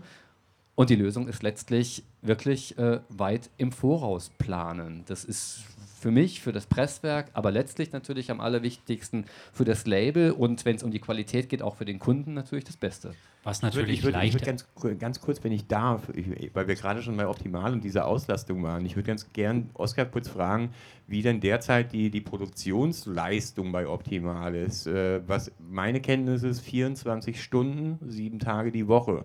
Das heißt, das ist die reinste Produktionshölle eigentlich derzeit. Also die Maschinen laufen da 24 Stunden am Tag, das kann ich sagen. Und der Vorlauf momentan bei Optimal ist 10 Wochen bis zum White Labels und weitere 6 bis 7 bis zur Handelsauflage. Ja, aber das impliziert ja eigentlich, dass so der ursprüngliche Gedanke von ich bin DJ-Produzent, ich mache eine Platte, bringe sie raus, die wird am Wochenende im Club gespielt, ich kann noch Das war mal so. ein paar Promos noch irgendwelchen DJs in die Hand drücken. 89. Ja? Okay, gut. Aber um nochmal, also gar nicht ein Szenario heraufskizzieren zu wollen, aber wenn das wirklich so läuft und ich meine, selbst wenn optimal 24 Stunden 7 durchläuft und angenommen, irgendwann geht dann doch diese eine Maschine kaputt, was passiert eigentlich? Also kann man... Wird die repariert. Ja, die wird dann repariert. Dann kommt der 3D-Drucker und rettet uns. Wenn es gehen würde, das haben wir auch schon mal durchgespielt, aber da ein Laser immer einen Schrittmotor hat, ist es nicht mehr, du hast eine begrenzte Auflösung, geht nicht. Also ist die Produktion quasi wirklich in Gefahr oder ist das jetzt nur gerade eher ein temporäres Phänomen, ist meine Frage. Ich denke mal schon, das ist ein temporäres Problem. Also man sieht es zum Record Store Day, da ist es auch nochmal verschärft irgendwie. Jetzt entspannt sich es gerade, vielleicht ein bisschen. Aber ich sehe da nicht, dass sich das entspannen wird in längerer Zeit. Also das wird eher so bleiben und sich noch weiter verschärfen. Alex, du wolltest was sagen? Genau, ich wollte noch was zu der Planbarkeit dieser ganzen Releases sagen. Natürlich kann ein größeres Label, ein Major oder ein größeres Indie-Label das schon ganz gut im Voraus planen, aber viele kleine Labels, die leben sozusagen von der Hand in den Mund. Da sind die Produzenten gleichzeitig auch die Labelbetreiber und man muss hier erstmal, sagen wir mal, 4 oder 5 gut laufende Releases produziert haben, damit man so ein bisschen Geld im Säckel hat, um sagen zu können, okay, du machst jetzt die Nummer 6, du machst die 7, du machst die 8, du machst es im Januar dann. Das ist also bei den kleineren Labels auch gar nicht möglich, so weit im Voraus zu planen. Das ist genau das, was ich gerade auch im Kopf hatte, dass natürlich jedes noch so krumme Jubiläum mittlerweile gefeiert wird. Irgendwie Velvet Undergrounds, White Light, White Heat wird 35, alright. Es kommt dann die große Reissue-Kampagne mit 5 Formaten. Natürlich wissen wir, wann irgendein Jubiläum ist und können insofern schon mal bei diesen klassischen Katalog-Reissues, die ja natürlich auch eine Menge an Kapazität nochmal wegfressen, entsprechend planen. Das kann natürlich ein kleines Techno-Label, was halt unmittelbarer arbeitet und spontaner arbeiten muss, überhaupt nicht leisten. Aber jetzt ist es bei uns als Major-Label natürlich auch nicht so, dass wir nur von klassischen Katalog-Re-Releases leben, sondern natürlich auch neue Platten veröffentlichen müssen und auch wollen. Und da dann natürlich halt eigentlich genau die gleichen Probleme haben wie jeder der Beteiligten jetzt hier. Und wir natürlich bei irgendeiner Newcomer-Band auch nicht 3000, 5000 oder sonst irgendwelche ausgeflippten Zahlen pressen, sondern dann auch unsere 500 pressen lassen und froh sind, wenn wir die weghaben. Was für Konsequenzen kann man daraus ziehen, sowohl für kleine Elektronik-Labels wie auch jetzt für diesen Reissue, Backkatalog, Hype? Wie lange gibt es da eine Tendenz? Bleibt das jetzt so oder glaubt ihr auch intern, das App wieder ab? Ich glaube, dass die ganz großen Wachstumsschübe, die wir jetzt die letzten Jahre erlebt haben, was natürlich alles Botschaften sind, die mein Arbeitgeber gerne rausschreit und ich es auch verstehen kann. Hey, 40% Wachstum, juhe. Ich glaube, dass das irgendwann etwas moderater sein wird, weil Sky's the limit stimmt da halt einfach nicht. Und wann das so sein wird, weiß der Geier, ich weiß es auch nicht, aber die Diskussion, die wir hier gerade führen, hat ja auch zur Ursache, dass einfach der ganze Wachstum natürlich limitiert ist. Und ich glaube, dass sich auch nur was ändern kann, wenn eben ja, neue Presswerke, neues Wissen weitergeht. Also wenn sich diese ganze Situation, die wir hier gerade einfach diskutieren, etwas aufbrechen lässt und da eventuell dann halt tatsächlich entsprechende Ressourcen geschaffen werden. Ich meine, wir haben ja schon so ein paar Paradigmenwechsel angedeutet. Also zum einen, klar, die Digitalisierung haben wir jetzt ein Stück weit hinter uns. Jetzt haben wir auf der anderen Seite einen Vinyl-Hype. Jetzt fangen aber komischerweise die DJs, für die ja eigentlich die letzten 15 Jahre lang die Schallplatte gemacht wurde, brauchen sie nicht mehr. Spielen USB-Stick, ist auch einfacher und geht auch im Handgepäck. Und es ist ja natürlich so alte Denkweisen vielleicht, also vielleicht können wir versuchen, diese aufzubrechen, aber beziehungsweise wenn wir jetzt feststellen, so wie jetzt die Produktionslage ist für jeden, sowohl für ein Major wie auch für ein kleines Label und wir wissen, dass das alles auf Hochdruck läuft und es auch nicht besser werden wird in absehbarer Zukunft, wenn ich das recht verstanden habe. Wir werden jetzt nicht in 5 Jahren die doppelte Kapazität fahren können, so wie es aussieht. Was können wir alle daraus lernen? Also wie schaffen wir eine Situation, wo man zum einen wieder eine gewisse Planbarkeit schafft, zum einen auch junge, ambitionierte Labelmacher und DJs auch wieder dazu bringt, das zu machen? Oder wo sind da die Ansätze? Wo seht ihr da die Fehler sozusagen im System? So Kleinauflage war ja schon so ein kleiner Teaser. Ich würde gerne ansetzen. Also einerseits muss es natürlich zu einer kompletten Verschärfung von Artist- und Repertoiremanagement führen. Labels müssen sich fragen, ob bestimmte Dinge auf Vinyl veröffentlicht werden müssen, nur weil Artist XY seine Unsterblichkeit ins Regal stellen will. Das kann nicht der Ansatz sein. Da müssen Labels auch für sich entscheiden, zu sagen, irgendwie, sorry, aber das machen wir nicht mit. Lupo hat diesen Aspekt, diesen ökologischen Aspekt irgendwie völlig zu Recht angesprochen. Also ich kann mich nicht in meinem Anführungszeichen Veganer-Dasein den ganzen Tag sonnen irgendwie und solche Aspekte irgendwie außen vor lassen. Das funktioniert auch nicht. Gleichermaßen trifft es uns als Vertriebe auch. Wir haben mittlerweile längst viel verschärftere Bedingungen, wo wir sagen, irgendwie, das passiert nicht auf Vinyl. Das wird keine Relevanz haben und auch wenn du sie herstellen möchtest und sagst, ich bin auch happy, wenn wir nur 40 verkaufen. Dann muss ich sagen, irgendwie so, ich erlaube dir nicht 40 zu verkaufen, was schlimm ist auf der einen Seite, weil alles andere, was ich sein will, ist so ein Marktzugangs-Nazi, der sagt irgendwie du und du nicht und du. Also es ist ein Dilemma, es ist absurd, es ist auf der anderen Seite völlig notwendig, angesichts dessen, dass wir nur noch 2 Leute haben, die uns, oder 2 Quellen haben, die uns überhaupt irgendwie die Vorproduktionsbedingungen liefern können für Vinyl. Im Grunde genommen, es muss wirklich eine ernsthafte Auseinandersetzung damit passieren, die sagt irgendwie, nicht jede 12-Inch mit Tech-House-Inhalt muss irgendwie auf Vinyl im Laden stehen. Tut sie sowieso nicht. Aber es gab da ja auch gerade, es wurde ja auch in den letzten Jahren, aber auch gerade mit den limitierten Editionen ja auch sehr, sehr viel Hype ja auch gemacht, wo dann ich glaube, eine Loafer ich mein, oder eine Text schon vor ja, Release irgendwie 400 € gekostet hat. Also da wird ja auch tatsächlich dann auch bei kleinen Labels, ob aus England, USA oder Deutschland, ja genauso spekuliert wie an der Börse. Ist das richtig? Ne? Von Discogs durchaus befeuert und auch gerne von Labels selbst befeuert, die irgendwie bevor die Pressung überhaupt da ist, schon ihre Sachen bei Discogs reinstellen. Also das ist schon ein bisschen ein Spiel, was meiner Meinung nach völlig außer Kontrolle geraten ist und absurde Formen angenommen hat, die ich nicht mehr nachvollziehen kann. Da es jetzt aus meiner Perspektive bei uns natürlich nicht ganz so kleinteilig zugehen kann, wie jetzt bei einem Elektroniklabel, wir uns aber durchaus natürlich den Vorwurf gefallen lassen müssen, da ein bisschen mehr Sorgfalt walten zu lassen, ein bisschen darüber nachzudenken, welche Reissue, welche Veröffentlichung an sich überhaupt sein muss, ist das natürlich ein guter und cleverer Punkt. Natürlich ist es halt, und das habe ich eingangs auch gesagt, nicht unsere Aufgabe, eine gewisse Nachfrage, die da ist, zu beschneiden und zu sagen, nö, also das, was du haben willst, liefern wir dir nicht. Das ist nicht die Aufgabe von Universal Music. Und selbst manche noch so absurden Wiederveröffentlichungen, ich habe das gerade eben schon mal diskutiert, wir haben dann die selbstbetitelte Genesis mit Mama drauf, die in wahrscheinlich jeder Grabbelkiste steht und da halt auch zurecht steht, ohne Genesis was zu wollen. Gibt es dann irgendwie als Wiederveröffentlichung für sack viel Geld mit irgendeinem Remastering, was, mehr oder minder bedeutend ist.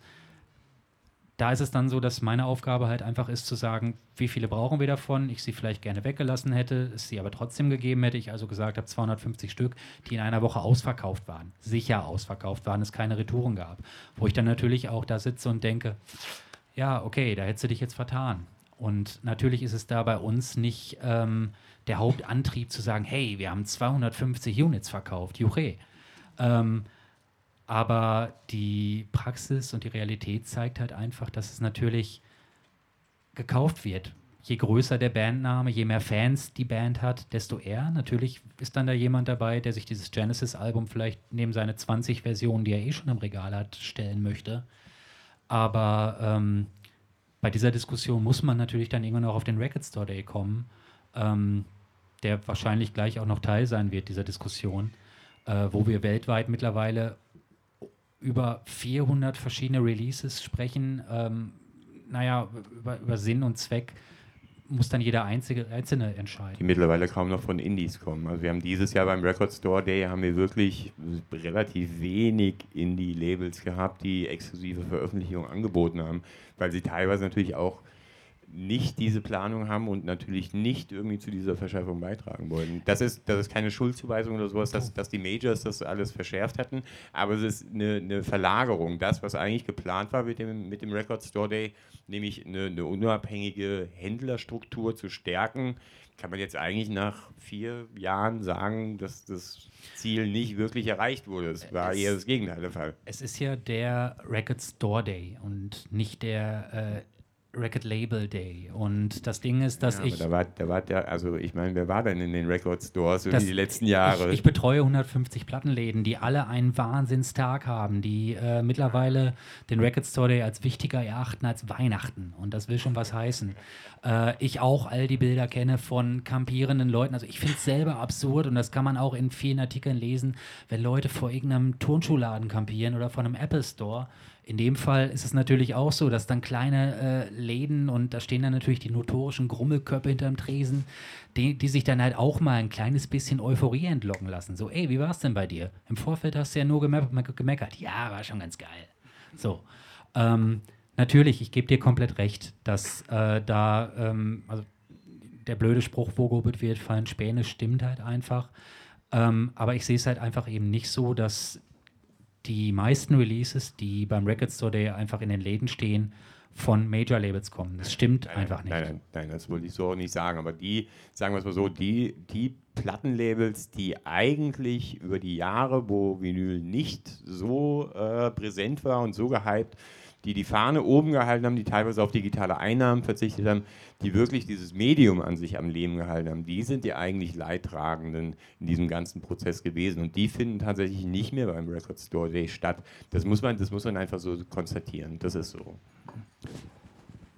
Das mag sein, also ich kann das jetzt überhaupt nicht so beurteilen, tatsächlich, irgendwie, ob da wirklich halt Labels, die gerne etwas am Start haben würden zum Record Store Day, es nicht hinkriegen, aus finanziellen Gründen, aus Sie machen es einfach nicht mehr mit, weil sie wissen, dass dieser Record Store Day, dass ab Februar irgendwie die Presswerke komplett am Ächzen sind und diese Zuspitzung zum April hin und die sich dann wieder bis in den Juni auch hinauswirkt.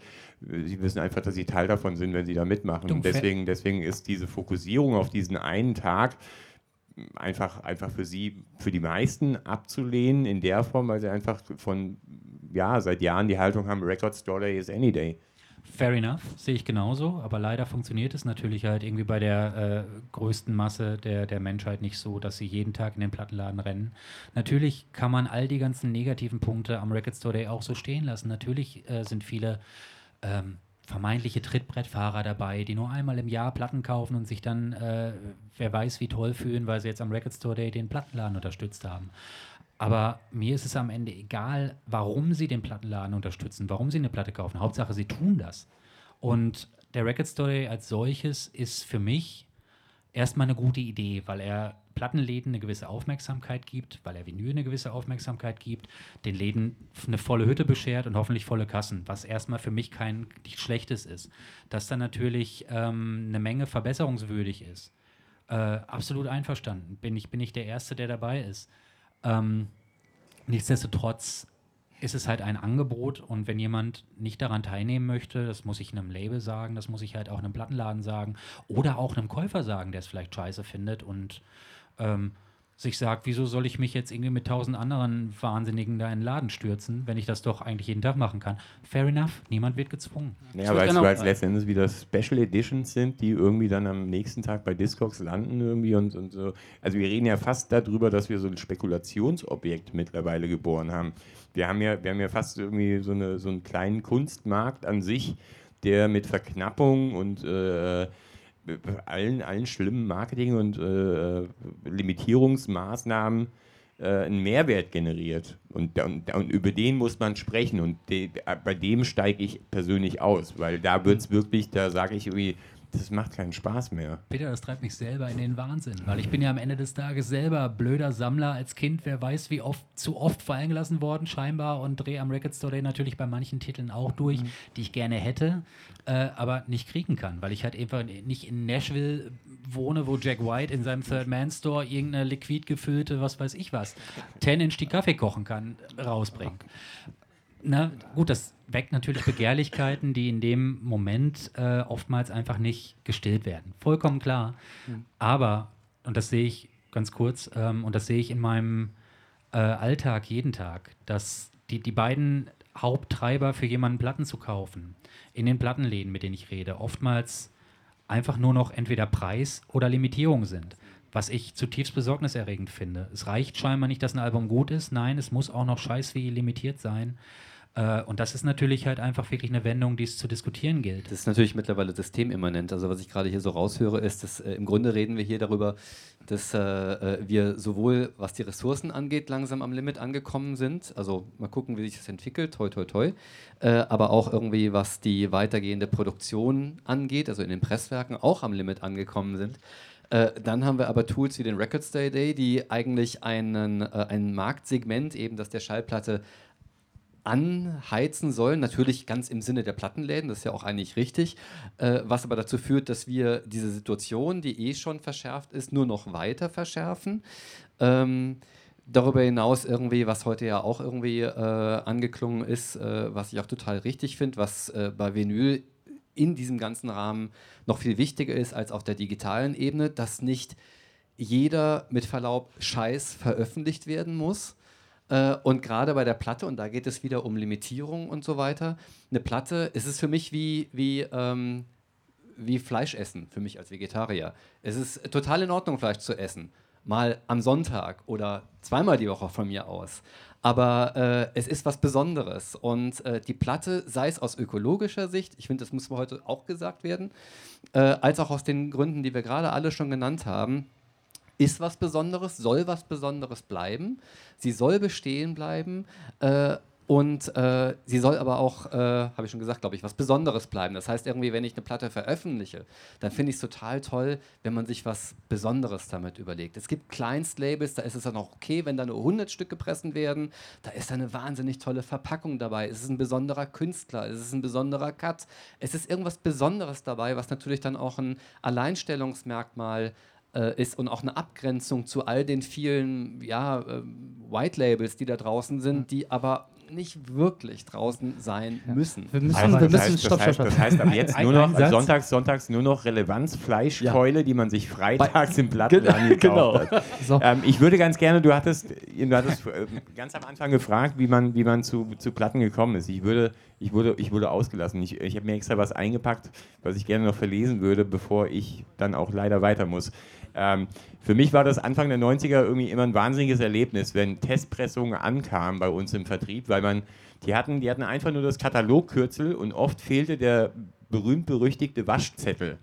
Der Waschzettel ist das, was Labelbetreiber anreichen, um ihre Platte dem Vertrieb schmackhaft zu machen. Ich habe jetzt so ein Exemplar aus dem Jahre 2000, November 2000, das ist 15 Jahre her, fast. Der Artist war Alex Ajax und Markus Füreder. Here we go. Bushido Recordings are back with another great release. Markus Füreder comes up with a hard-driving track, Synthetica. Alex Ajax delivers the tech house tune, Stomping Ground, a stomper, hence the title, that will energize the crowd. Last but not least, Choco 13, another artist of the Bushido family, remixed Hamanu Patra, the original is available on Bushido 01, to create a new powerful track that will make you bounce. Die Platte habe ich mit, gibt es drüben zum Tausch zu erwerben. Ich habe sie Gott sei Dank vergessen. Okay, versuchen wir einen Abschluss zu kriegen, damit wir auch noch gleich in die offene Diskussion kommen. Ich habe eine super Idee, wie wir das Problem lösen können. Kleine Labels pressen nur noch ab 1000 Auflagen und Major Labels bringen einfach weniger Genesis Reissues raus. Ist das eine Lösung? Kann das so funktionieren? Deal. Okay. Ich bin dabei. No deal, weil wenn jemand das will, tatsächlich irgendwie, was eine Genesis Reissue in dem Fall darstellt, ist meine Aufgabe nicht zu sagen, nee, kriegst du nicht, das habe ich eben schon mal gesagt. Aber ja, klar, grundsätzlich, theoretisch ist das die Lösung. Also wenn man jetzt am Ende ein bisschen harmonisieren wollte und gucken will, wir wollen in 10 Jahren noch alle Schallplatten haben und kaufen. Ja? Unbedingt. Okay. Also wenn ich jetzt an die Labels aus meinem Buch denke und dann mit dieser These 1000 Stück Minimum daran gehe, dann fällt mir das natürlich schwer, da was zu sagen, weil wer soll das bezahlen? Ich meine, die Pressung kostet vielleicht 80, 90 Cent, aber die Differenz, 700 mal 90, sind auch wiederum diese Summe, 630 €. Und 630 € zu haben oder nicht, das ist mal natürlich eine ganz andere Hausnummer. Was ich eben noch die ganze Zeit sagen wollte, ich finde nicht, dass es so ein Verbot oder so eine Regel geben sollte, mindestens 300 Stück, denn wenn ein Künstler Liebe, und wir haben das heute Abend das Wort Liebe noch, glaube ich, sehr wenig benutzt, wenn ein Künstler und ein Label Liebe monatelang, jahrelang in einen Track, in krudes Zeug, was sehr sperrig ist, investiert, dann soll er auch das Recht haben, davon nur 50 Stück zu pressen, wenn er eben nur 50 Stück verkaufen kann. So, also ich finde, die Leidenschaft ist auch so ein Ding, was dann die geringen Auflagen irgendwie berechtigt. Fair enough, absolut richtig, ja. Aber es ging ja nur darum, gibt es sozusagen Ansätze natürlich, da. Also das war natürlich jetzt auch sehr, sehr drastisch von mir formuliert und ich weiß auch, dass dem nicht so sein wird, aber das würde sozusagen zumindest jetzt aus der Produktionssicht, da schiele ich auch nochmal zu Handle with Care rüber, könnte theoretisch das ein bisschen ventilieren. weniger Releases, ein bisschen moderater. Ich sehe das aber nicht passieren. Ich sehe immer mehr Labels mit immer kleineren Auflagen. Und es wird die Situation einfach nicht entspannen. Und genau das die ist jetzt das Problem, verkaufen, die jetzt 1000 verkaufen morgen 500. Und dann sind halt 3 Kumpels, die 300 machen. Die sind dann neu auf dem Markt. Insofern sehe ich das nicht passieren. Der Punkt ist auch, dass also wir haben ja eine Mindestmenge, die gepresst werden muss. Und diese Mindestmenge, die wird zwar gepresst, aber die wird auch nicht unbedingt immer verkauft. Also 300 Platten zu verkaufen, ist jetzt nicht unbedingt, das passiert nicht aus dem Kofferraum raus. Also ist klar. Dann abschließend, was sich ja so ein bisschen herauskristallisiert hat, und das ist vielleicht noch eine wichtige, vielleicht auch ein bisschen philosophische Frage am Ende. Lass uns doch noch kurz als letzte Frage oder als letztes Thema darüber reden, was bedeutet jetzt dann gerade die Schallplatte? Also es gibt Leute, die stellen sich das ins Regal, damit es schön aussieht, die gehen zum Urban Outfitters und kaufen sich ein Album und sagen, ich bin jetzt Schallplattensammler. Der DJ kauft es nicht mehr. Wir haben klargestellt, dass es auch nicht mehr das schnelllebige, direkte, zeitnahe DJ-Medium ist für die Clubs. Da hat die Schallplatte offenbar auch keine Bedeutung mehr. Welche Rolle spielt dann sozusagen? Ich würde da widersprechen. Es gibt durchaus DJs, die auch tatsächlich eine Relevanz und auch irgendwie ein DJ-Verständnis haben, was abseits der Schallplatte gar nicht zu denken wäre, wenn man so an Gerd Jansson oder Zip denkt. Insofern, ich finde das ein bisschen schwierig. Aber du mich falsch verstanden. Ich habe dich richtig verstanden. Es gibt diesen Clubbetrieb, wie er in den 90ern war, den gibt es tatsächlich nicht mehr. Es gibt aber dennoch irgendwie eine wahnsinnige gute Anzahl an DJs, Finn Johansen, Gerd Jansson, Zip etc., die weiterhin mit Vinyl spielen und die für mich auch tatsächlich die spannenderen Sets irgendwie liefern. Insofern, ich habe so Probleme damit, das auszuklammern, weil ich finde, dem wird es auch nicht wirklich gerecht. Der Punkt ist einfach, dass vieles, was sich im Clubbetrieb und im Bereich verändert hat, nämlich einfach so eine Tech-House-Hölle, die man irgendwie Mitternacht betritt und besoffen um 5 verlässt, die hat für mich jetzt nicht wirklich die Relevanz. Aber wenn Leute einfach mit Musik umgehen, und da sind wir beim Thema Leidenschaft und auch bei Liebe irgendwie, das sind Menschen, die haben ein Verständnis, und dieses Verständnis ist über Jahre gewachsen, und die werden von diesem Verständnis auch nicht ablassen. Und dieses Verständnis, das erwirbt man sich durch Erfahrung, durch ein Netzwerk, was organisch wächst und was einfach auch eine vernünftige Idee ist, und einfach ein liebevolles Verhältnis, nicht nur zum Medium, sondern auch zu einer Clublandschaft. Aber wenn wir über Liebe und liebevoll und Leidenschaft reden, müssen wir vielleicht auch über Geduld reden. Und ich glaube, ein Punkt, den wir tatsächlich heute Abend noch nicht beleuchtet haben, ist, dass natürlich, ich habe eben das Wort Rezeption heutzutage oder überhaupt Rezeption benutzt, es ist alles schnell da, es ist alles auch sofort da. Wenn ich was bestelle, liefert es mir, was weiß ich, Amazon Prime innerhalb von 24 Stunden. Bei der Schallplatte funktioniert es halt nicht immer so. Und ich glaube, dass die einzige Lösung, wenn man von einer solchen reden kann, vielleicht tatsächlich halt auch einfach eine andere Erwartungshaltung, eine andere Herangehensweise von dem einzelnen Konsumenten sein kann. Und eventuell natürlich auch vom Plattenkäufer einen gewissen Filter voraussetzt, weil wenn all der ganze Quatsch, nenne ich es jetzt mal, nicht gekauft würde, der jetzt meinetwegen auch insbesondere zum Record Store Day in den Regalen steht, wird es wahrscheinlich auch irgendwann keiner mehr machen. Aber ich vermute, dass 2016 beim Record Store Day wahrscheinlich statt 400, 600 Releases stehen werden, die vermutlich am anderen Tag halt alle ausverkauft sind. Ich glaube, aktuell ist, glaube ich, irgendwie die Schallplatte auch durchaus ein Modeprodukt nochmal. Also nicht umsonst hat das irgendwie Urban Outfitters und so weiter, und es gibt wieder neue Plattenspieler, die zwar technisch nicht besser sind, aber unheimlich gut aussehen. Aber sei es drum. Also ich meine, Vinyl ist ein tolles Medium, und was du gerade gesagt hast, die Form der Rezeption von Musik auf Schallplatte finde ich schon absolut fällt mir das Wort nicht ein, aber unterstützenswert sozusagen. Also deswegen habe ich auch anfänglich gesagt, irgendwie für mich ist die Schallplatte das Medium, mit dem ich Musik höre und nicht einfach nur irgendwas im Hintergrund dudeln habe. Ich weiß nicht, ob jemand von euch irgendwie das kennt, irgendwie, dass man eine Platte hört eine Platte gekauft hat, so rum, wegen einem bestimmten Titel, irgendwie, sei es irgendwie die A1 und A4 und Ja, aber dann ist man irgendwie, legt sie auf, irgendwie ist aber irgendwie zu faul, irgendwie die Nadel weiter zu tun. Und zumindest war es bei mir früher so, dann hört man diese Platte halt eben dann auch den nächsten Monat. Und irgendwann ist die A1 und A4 irgendwie total blöd, weil die A2 ist eigentlich viel besser. Die hätte man aber sonst und hätte man heute irgendwie bei CD oder Soundcloud oder irgendwelchen digitalen Medien, hätte man die nie gehört, weil man hätte die gleich in der Playlist irgendwie rausgehauen. Und das sind so Entdeckungen und solche Sachen, die die Schallplatte einfach besonders machen. Auch schon der Kauf ist was Besonderes. Man geht in den Plattenladen, also zumindest ging es mir früher immer so, ich ziehe die Platte aus dem, ich muss die gar nicht anhören, ich ziehe die Platte aus dem Cover und ich sehe schon anhand der Rillen, es ist abwechslungsreich, es ist langweilig, es ist repetitiv, da ist sie laut, da ist sie leise, wie viele Stücke sind auf der Seite und das sind alles solche Sachen, die sind wunderbar. Das finde ich diese Haptik dabei. Grundsätzlich ist es ja auch erstmal ein toller Ansatzpunkt, finde ich, für diese Diskussion halt irgendwie, dass mehr Leute Vinyl kaufen, was ich ja erstmal total spitze finde, weil die Schallplatte für mich natürlich auch einfach die schönste Form ist, Musik zu hören. Da brauchen wir überhaupt nicht drüber reden. Und natürlich liegt all dem eine gewisse Nostalgie zugrunde. Natürlich ist es so, dass das halt, das habe ich eben auch schon mal erzählt, und da will ich nicht zu philosophisch werden, aber die Welt, wie sie halt nun mal ist gerade, tatsächlich natürlich eine gewisse Sehnsucht weckt nach Nostalgie. Ob das jetzt eine alte Spielkonsole ist, irgendwelche alten Modelle von Turnschuhen, irgendwelche Bücher, VHS-Kassetten, was auch immer. Geht mir ja selber so tatsächlich, dass ich denke, oh wow, super, schade, warum habe ich denn das damals alles verkauft?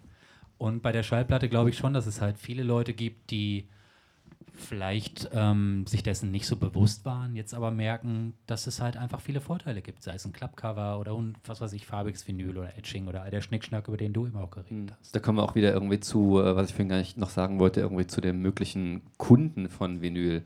Also ich glaube, als ich meine letzten Presswerke im Besuch, meine letzten Besuche im Presswerk waren eigentlich davon geprägt, dass ich durch die Reihe von Pressmaschinen gegangen bin und von 12 Maschinen liefen auf 10 irgendwelche Reissues und auch nur auf 2 liefen irgendwie aktuelle Sachen. Dann im Nebenraum wurden die Picture Discs gemacht, da lief dann irgendeine David Bowie und so weiter. Und das wirft natürlich auch die Frage auf, irgendwie, ja, wer kauft den ganzen Kram? Und warum sind zum Beispiel diese ganzen Secondhand-Plattenläden, hier in Berlin gibt es ja einen ganz großen, Platz aus allen Nähten. Und ich glaube, dass es schon irgendwie gerade so eine Generationenfrage ist. Es gibt die eine Generation, die Ende der 80er angefangen hat, mit Einzug der CD ihre Platten zu verkaufen, weil da gab es was Neues.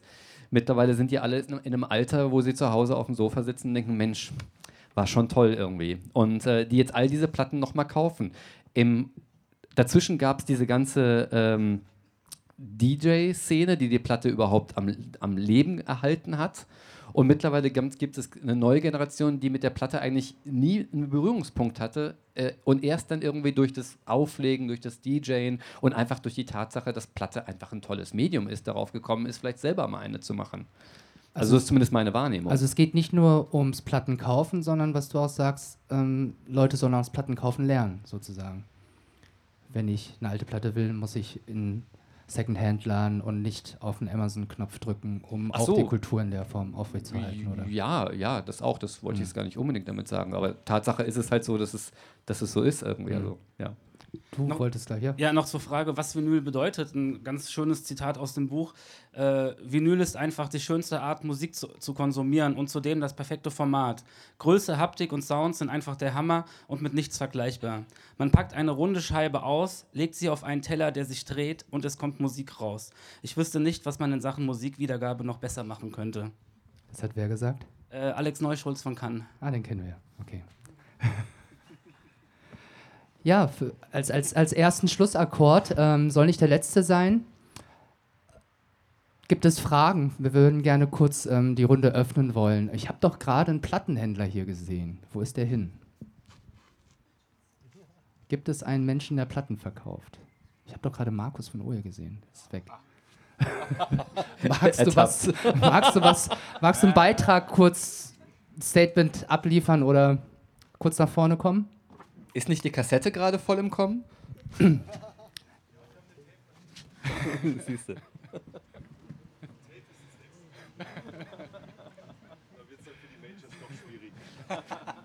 Machen wir Ja, auch. das hat sich gut versteckt. Ja, aber weil wir bis jetzt ja noch keinen hatten, sozusagen, das bestätigen konnte. Du machst jetzt ja seit vielen Jahren ja Oje auch, jetzt auch in Kreuzköln. Und wie hast du sozusagen diesen Hype wahrgenommen? Also quasi so die erste Stelle. Oder eigentlich müsstest du ja in Geld schwimmen. Um das ganz kurz zu sagen. Ja, also grundsätzlich natürlich ist es schön. Also die Aufmerksamkeit, man hat neue Kunden, man hat viele neue Labels, viele neue Musik, alte Musik, die neu rauskommt. Das ist alles wunderbar und ich denke grundsätzlich, finde ich, ist es die geilste Zeit für Vinyl im Moment. Denn einerseits ist es ja so, das Beste bleibt eigentlich nur übrig von den Klassikern. Ob das jetzt alte Funk, Soul, Jazz-Platten sind. Secondhand ist da eigentlich ein ganz großer Bereich und der wird ja eigentlich in den Statistiken niemals erfasst. Das ist ein unglaublicher Markt und werden unglaubliche Preise erzielt und vor allem die junge Generation ist da sehr dahinter, diese alten Sachen wieder zu entdecken. Also der Zugang ist einerseits einfacher über die neuen Medien, YouTube, Soundcloud etc., aber eben das Medium ist die Königsdisziplin. Ganz klar, also das ist das beste Medium für die Musik nach wie vor. Und es gibt halt auf der anderen Seite eben viele neue Labels, viele kleine neuen Auflagen, was für uns natürlich auch viel mehr Arbeit bedeutet. Wir haben natürlich auch extrem hohe Umsatzzuwächse in den letzten 7, 8 Jahren, als seitdem ich dabei bin. Allerdings, also ich bin eingestiegen 2007, es war so eine relative Talsohle, glaube ich. Also da hat jeder gesagt, bist du bescheuert, nimmst dein ganzes Geld und steckst es genau in ein Business, was eigentlich am Ende ist. Aber ich habe eigentlich immer dran geglaubt und man sieht ja auch, wie dann Schritt für Schritt einfach der Erfolg sich wieder eingestellt hat. Es gibt natürlich auch diese negativen Seiten, das heißt mehr Umsatz heißt mehr Arbeit, mehr Arbeitnehmer etc. Und was am Ende des Tages übrig bleibt, ist wieder eine ganz andere Frage bei der Geschichte Vinyl, ne? Weil die Gewinnmargen sind ja doch relativ gering.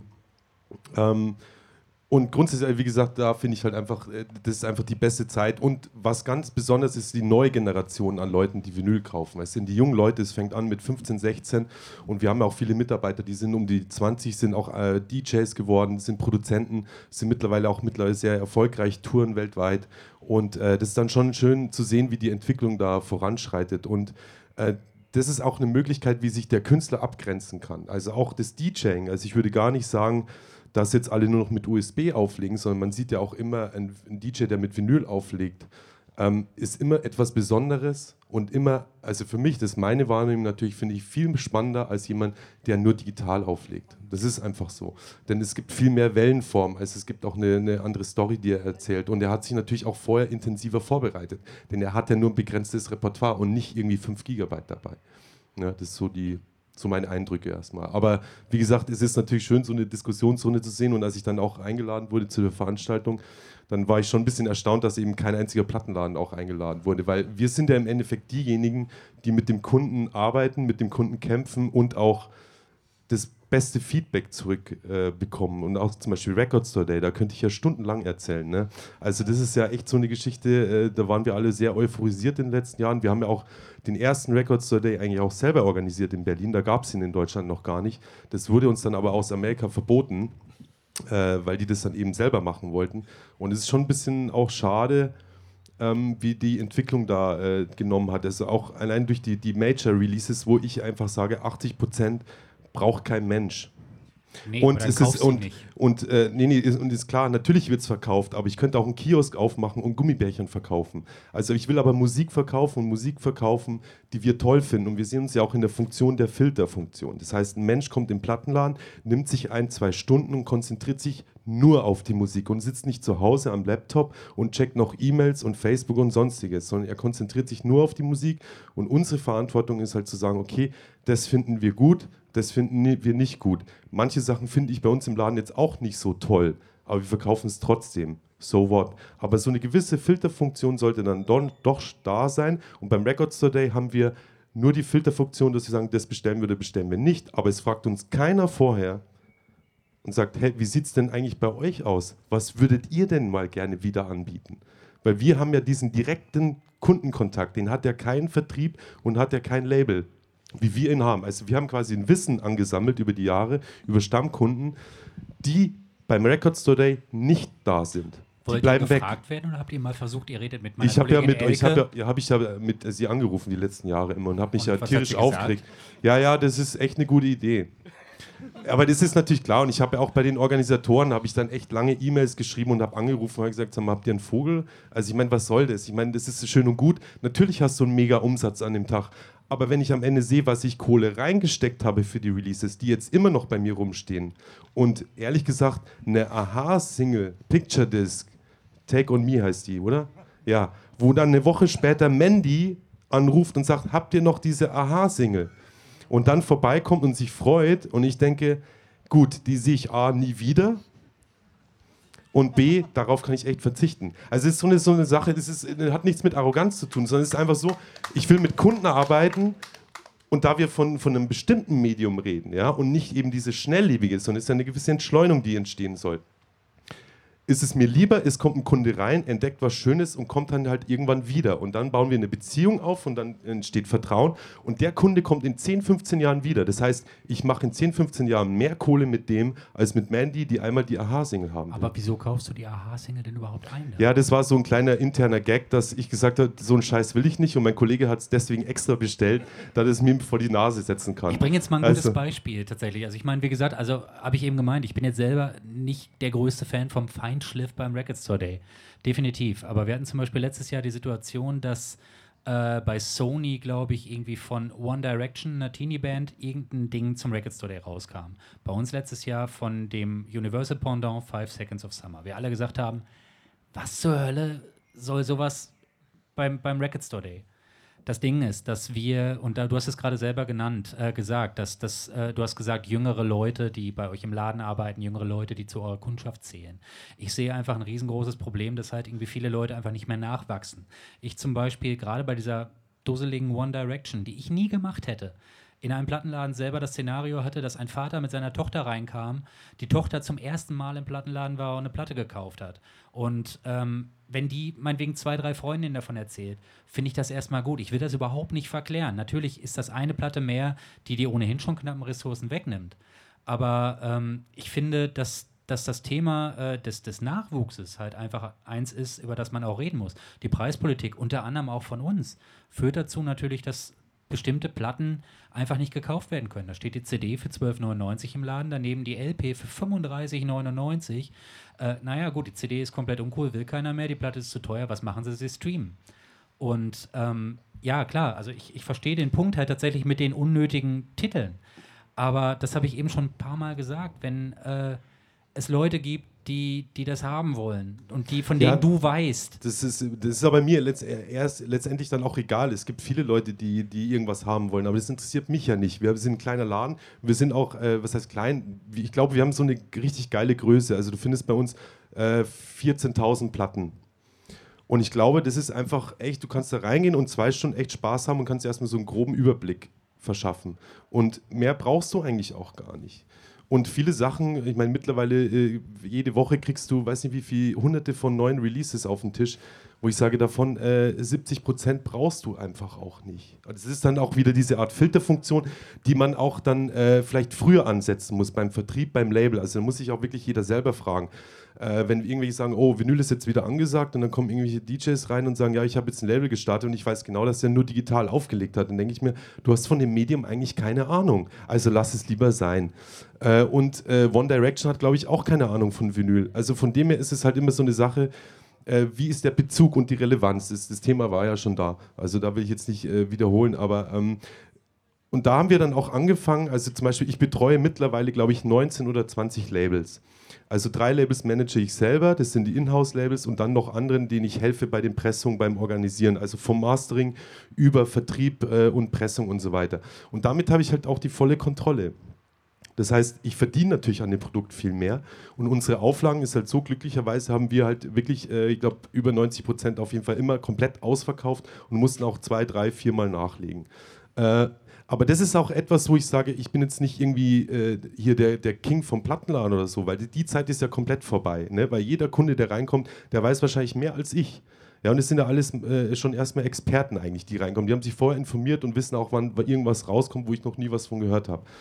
Aber ich habe halt über die Jahre einfach auch ein Gefühl entwickelt für den Kunden und auch natürlich für den Geschmack und was auch gerade angesagt ist. Das heißt, ich bin einerseits auch natürlich selber DJ, ich mache auch teilweise Musik, also habe ich auch ein bisschen Ahnung von der ganzen Geschichte. Das heißt, somit kann man eben natürlich auch eine Atmosphäre kreieren und natürlich auch gewisse Einflüsse nehmen. Also wenn es dann auch um die DJ-Kultur geht oder Clubkultur, man hat Kooperationen, man macht Partys, man macht In-Store-Gigs, man betreut die ganzen Releases. Also hast du im Endeffekt das volle Programm im Plattenladen. Also das ist halt einfach eine schöne Entwicklung, die sich halt in den letzten Jahren ergeben hat. Absolut, und das ist ja auch tatsächlich genau die Macht oder genau die Chance, die ein Plattenladen hat. Also ich rede natürlich auch tagtäglich mit frustrierten Plattenläden, wo ich ganz ehrlich sage, ja, okay, klar, du kannst preislich mit großen Ketten, mit den großen Online-Versanden nicht mithalten. Was du aber kannst, ist deinen Leuten einen Kaffee hinschieben, irgendwie vielleicht ein kleines Konzert im Laden machen, irgendeine Atmosphäre kreieren, tatsächlich ein Erlebnis machen. Ich will es nicht romantisch verklären, aber ich glaube, das ist tatsächlich halt irgendwie wirklich die Daseinsberechtigung für die allermeisten Geschäfte. Gut. Wir müssen langsam mal einen Schlussstrich ziehen. Vielen, vielen Dank für eure Aufmerksamkeit. Auch vielen Dank, das war jetzt ja ein bisschen ein Rotationsprinzip hier, auch an alle Teilnehmer der Diskussion. Wir sind ja noch ein bisschen da, wenn Fragen da sein sollten. Und ansonsten einen schönen Abend noch. Bis dann.